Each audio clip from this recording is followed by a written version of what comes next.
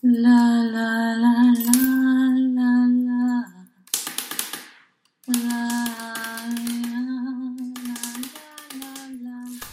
Hello and welcome to First Graft. I'm Heidi James and this is my podcast where I'm going to be talking about the ups and downs, the good, the bad, the ugly, as I write my latest novel, The Sound Mirror. This is chapter 4. How are you? What are you up to? What are you reading? What are you watching? What are you doing? What are you thinking about? What's giving you the heebie-jeebies? Keeping you up late at night? Or giving you solace or comfort? Let me know. It's always good to hear what you're all doing and how your writing's going, if you're writing at all, or are you on a hiatus, or are you someone who just loves to read? Write in, let me know on Twitter at Heidi Pearl James or on the First Graft Facebook page. You can find me, you know where, it's easy. But yeah, let me know how you're doing. Let me know what your procrastination tactics are, your sustenance, your way of getting through the marathon. So I'm going to start with a very small whinge window because no one likes a moaner. It's been a weird, horrible couple of weeks for no reason other than work, busy stuff, being an adult, you know, all that crap, but also a bit of a plummet in confidence. I think sometimes when you're tired and all the juices, all your creative energies, everything is going towards paying the bills and all that stuff, it becomes difficult to free up energy and brain space for what you're creating. So I reached out, which isn't, I usually, you know, do that buckle up, be quiet, pretend everything's all right stuff. Reached out on Twitter and Instagram and just got the most amazing response from so many different writers, people I know, people I don't, saying, you know, this is normal, be kind to yourself, give yourself a break. Loads of advice, things that people do to keep going, whether it's getting out into the world, going for a lovely long walk, just having some, you know, easy stuff, watch some telly and don't even try, or go to an exhibition, read more. Loads of great advice. One person just said, just bastard right. It's just, yeah, you're right, just got to get on with it. So my advice to you would be reach out to people if you're really stuck. Because people just, even if it's not advice you're looking for, it's just that reassurance that you are not alone, that it's part of the process. This is normal, which I know, we all know, that it's hard to keep that in mind when you're in the midst of a sort of confidence crisis, as it were. Like you sort of think, oh God, is it going to last forever? Am I in this kind of dark, deep hole and I can't ever think my way out of this and that's it, it's over. It isn't. We just got to keep on going. One person said to me,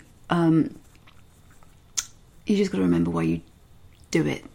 And Ariel and I chatted a bit about that last week, and it's true. It's like, why do we write? Why are we doing it? Find the joy. Stop thinking about the sort of value, how good it is. It's not going to be any good if it's a first draft. So why are we doing it? Get back into the fun and that sense of joy in the expression, even if it's a painful, slightly bloody joy.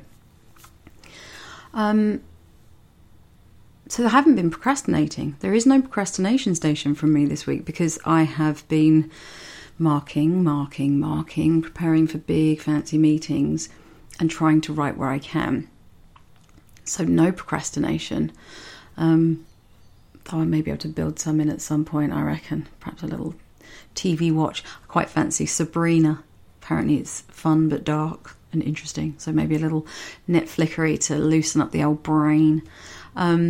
Yeah, so that's the end of my whinge window. And thank you to everyone who messaged me and said so many beautiful things that were really encouraging and lovely and reassuring and commiserating in solidarity.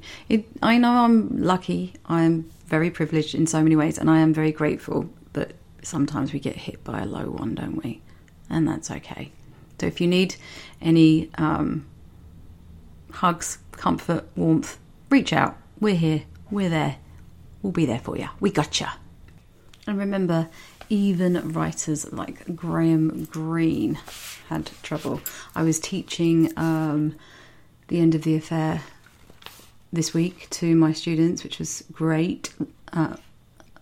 And I was reminded of this.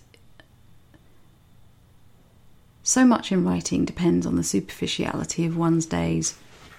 One may be preoccupied with shopping and income tax returns and chance conversations, but the stream of the unconscious continues to flow undisturbed. Solving problems, planning ahead, one sits down sterile and dispirited at the desk. Oh yeah, hallelujah. And suddenly the words come through from the air. The situations that seem blocked in a hopeless impasse move forward. The work has been done while one slept or shopped or talked with friends. Oh, thanks, Graham. Honestly, what a hero. If he had problems and could write about them, we're all right. We're in good company. Yes.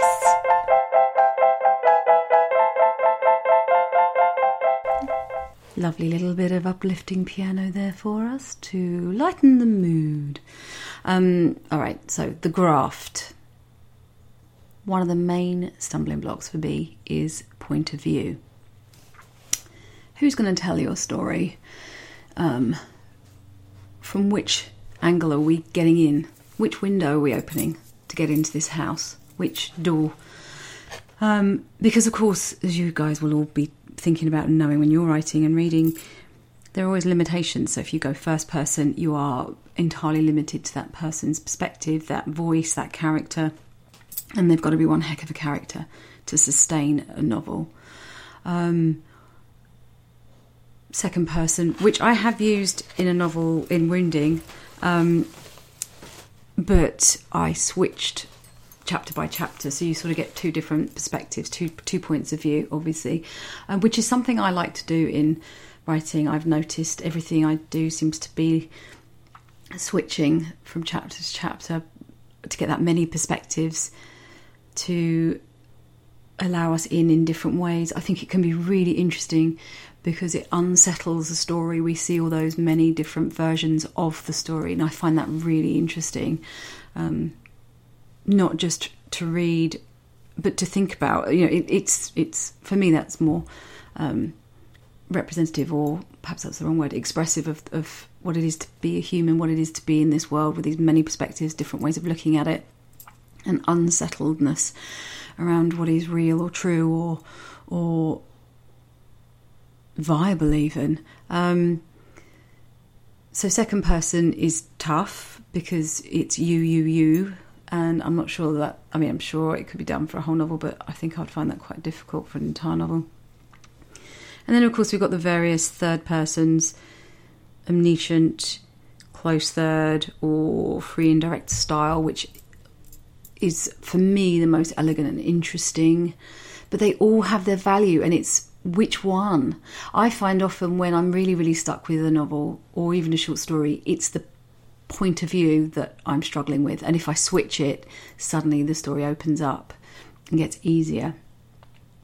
Because you do have all those, you know, you go in this window, but that means you got to stick to that. You got to stick to that route. So you don't know what's going on, or you can't see what's happening from another person's perspective if you're going to stick with the first person. And that's been a real problem for the Sound Mirror, the one I'm writing right now. Because I'm writing from these three different people's perspectives. Well, actually, I want to sort of... Here's the problem. Let's just get down to brass tacks. I would like to collapse many consciouses into one narratorial voice for the modern day, the contemporary character, in that I'm trying to show how we are the product of our ancestors, good or ill, that there's the epigenetic changes through trauma, that the things our families have lived through are affecting our brain chemistry, our brain structure, how we remember, the memories we have, what we're afraid of, what we're not afraid of, how brave we are, as well as the behavioural models and those lessons we're taught as we're growing up. So I wanted to kind of find a way to collapse that and play with time, the past and the present, So that was my sort of playing with this. And then with the other two characters, the ancestral characters, the grandmas, I'm thinking, do I have them in first person, have them tell their story? Because of course they're female characters, and female characters don't often get a voice, and it's important that their story revolves around them and they are not silenced. Or are they in third person? Or very, very close free and direct style third, so we have their voices but we are sat on their shoulder, so we're not quite in their mind, so we get some enough distance that we can make some judgments or have some objectivity. That is what I've been playing with, and that's what I'm really not struggling with, but that's my sort of challenge at the moment, getting that absolutely right. So I thought, if I may, I'd read 2 extracts. These are the beginnings. You guys have heard some of this, but I'm going to read it from my sort of experiments. I'm going to read the third person, the collective we narrative, which is that sort of collapsed ancestral voice, and then the first person. And I'd love to know what you think's best. If at all. You might think they're both crap. But, whatever you think, I'd love to know. And also, tell me what struggles you have with point of view. I really think that it's one of the biggest stumbling blocks for me. It really is. Because once I've got that figured out, I can reach out and find my way through the rest of it. But it's that finding the point of view and the way in that I want to go. Who's telling this story? Why are they telling it? That, for me, is the biggest challenge. Or maybe it's just another way of, procrastinating. But I think it's so important. And I've read incredible novels where I think, this might have been actually, I wonder what this would have been like in a different point of view. I wonder if this would have brought me closer or held me further away from the sort of blood and guts, the meat and bones of it. Anyway, so this is the very beginning of the contemporary voice in the Sound Mirror from the collective narratorial style. She is going to kill her mother today. It's a beautiful day for it. Winter sharp, the sky an unfussy blue. She's even hired a fancy car, a Mercedes, especially for the journey. The man gave her a discount when she told him where she was going. The 400-mile round trip will be a breeze. So here we are, driving down the M4 to be face to face with her for the last time. Of course we're along for the ride. How could we not? It's been a long time coming, and our fault, we should say. Funny that, speaking with one voice now, agreeing with each other, but yes, our fault and the others, all the others, tangled up with poisons and infections and rottenness, our mothers and mothers' mothers containing us, we in their bellies, seeds of each in the cells and the breath, before splitting into the doubling like an atomic bomb, and now she holds us all, a rabble of ancestors, pressing up from inside against her skin, and she too contains the next generation, if she wanted, if she can bear a child. Who could blame her if not? But for now, she's the sum of all us women, the total. She is what's left. See, I really like that. That for me feels like I've got lots more freedom to play with language and move around and slip and slide and slink around. Do you know what I mean? So this is the other version. First person. I am going to kill my mother today. It's a beautiful day for it. Winter sharp, the sky an unfussy blue. I've hired a nice car, Mercedes, especially for the journey, in case she sees what I'm driving. The man even gave me a discount when I told him where I was going. The 400-mile round trip will be a breeze in this beauty. It even reverse parks itself for you. So here I am, driving down the M4 to be face to face with her for the last time. I've been fantasizing about killing her since I was 15, so it's inevitable, I suppose. But I never imagined it would be like this. I know I sound cruel, crazy even, but I have tried. I sent her a Mother's Day card last year to try and patch things up, or at least to soothe the bitterness that is eating through my flesh, but she sent it back unopened, with, "You're as evil as your grandmother, I wish you were dead," scrawled on the envelope in her touchingly childlike writing. I had tried. I kept trying to please her, to be what she wanted me to be lovable. Perhaps I am evil. Maybe she's right. But if I am, what made me so? What makes us who we are? How do we learn to hurt, to wound? I read somewhere that it's a weird soup of genetics, environment, and your family's past that recurs through you. That we inherit the nightmares and the midnight flits, the love and tenderness, the hungers and the riots, just as much as Uncle Frank's crooked nose and your mother's varicose veins. Nature and nurture. So you see what I mean? So that for me feels a bit like it's trying to explain too much. Like it's having to resort to exposition, which could just be my bad writing. But I just feel like a character in the first person, I feel tied to a straight line almost. Almost like it's too close, too personal, too centred. And I suppose in a way we're being sort of tied in, submerged. Who is going to hold our head down under the deep waters of the story? And when are they going to let us back up to take a breath of air? I'd love to know what you guys think. Which would you choose? And do you have any problems with points of view? Of course, the ultimate in the free and direct style is famously Virginia Woolf's Mrs. Dalloway is extraordinary. But Jane Austen used it too. In fact, loads of authors, of course. And it can be as simple as, I think, how you describe something like, you know, you're watching it for a stupid tiredness as opposed to they are exhausted. You know, she watches stupidly tired. So that allows us into the character's judgment of themselves because they stayed up too late rather than the author saying they're exhausted because they stayed up too late. Oh, I don't know. But it's that pulling us in as readers. We know we're buying into a contract of reading fiction, but pulling us in so we're not jolted out where there's a sudden lapse in concentration or where there's a crisscross over.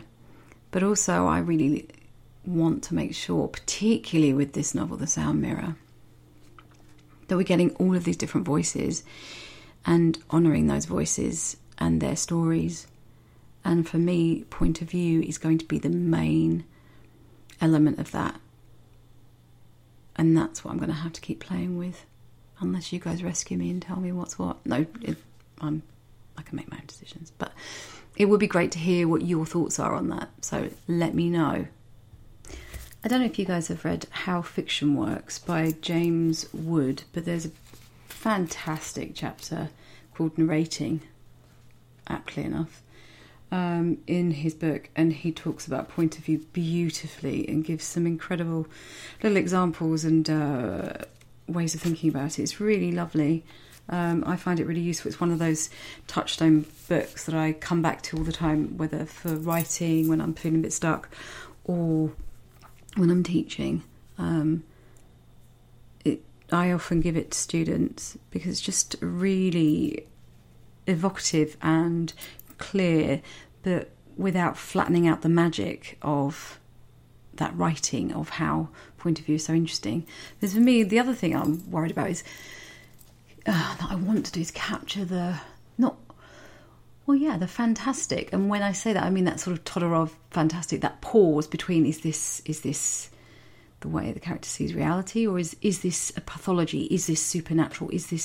What is this? That hesitation where we wonder at what we're in, what we're reading, the world, as opposed to an itemization or collection of detail and fact, which I'm seeing a lot lately. And I find interesting and I think is really, really important. But at the same time, I want to get into these three very different worlds that are incredibly different and have the language reflect those.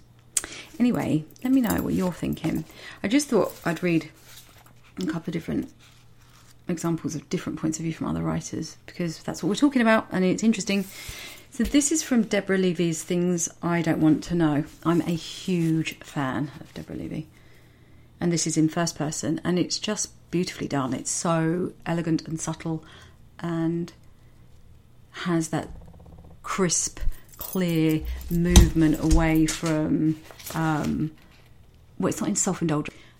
That spring when life was very hard and I was at war with my lot and simply couldn't see where there was to get to, I seemed to cry most on escalators at train stations.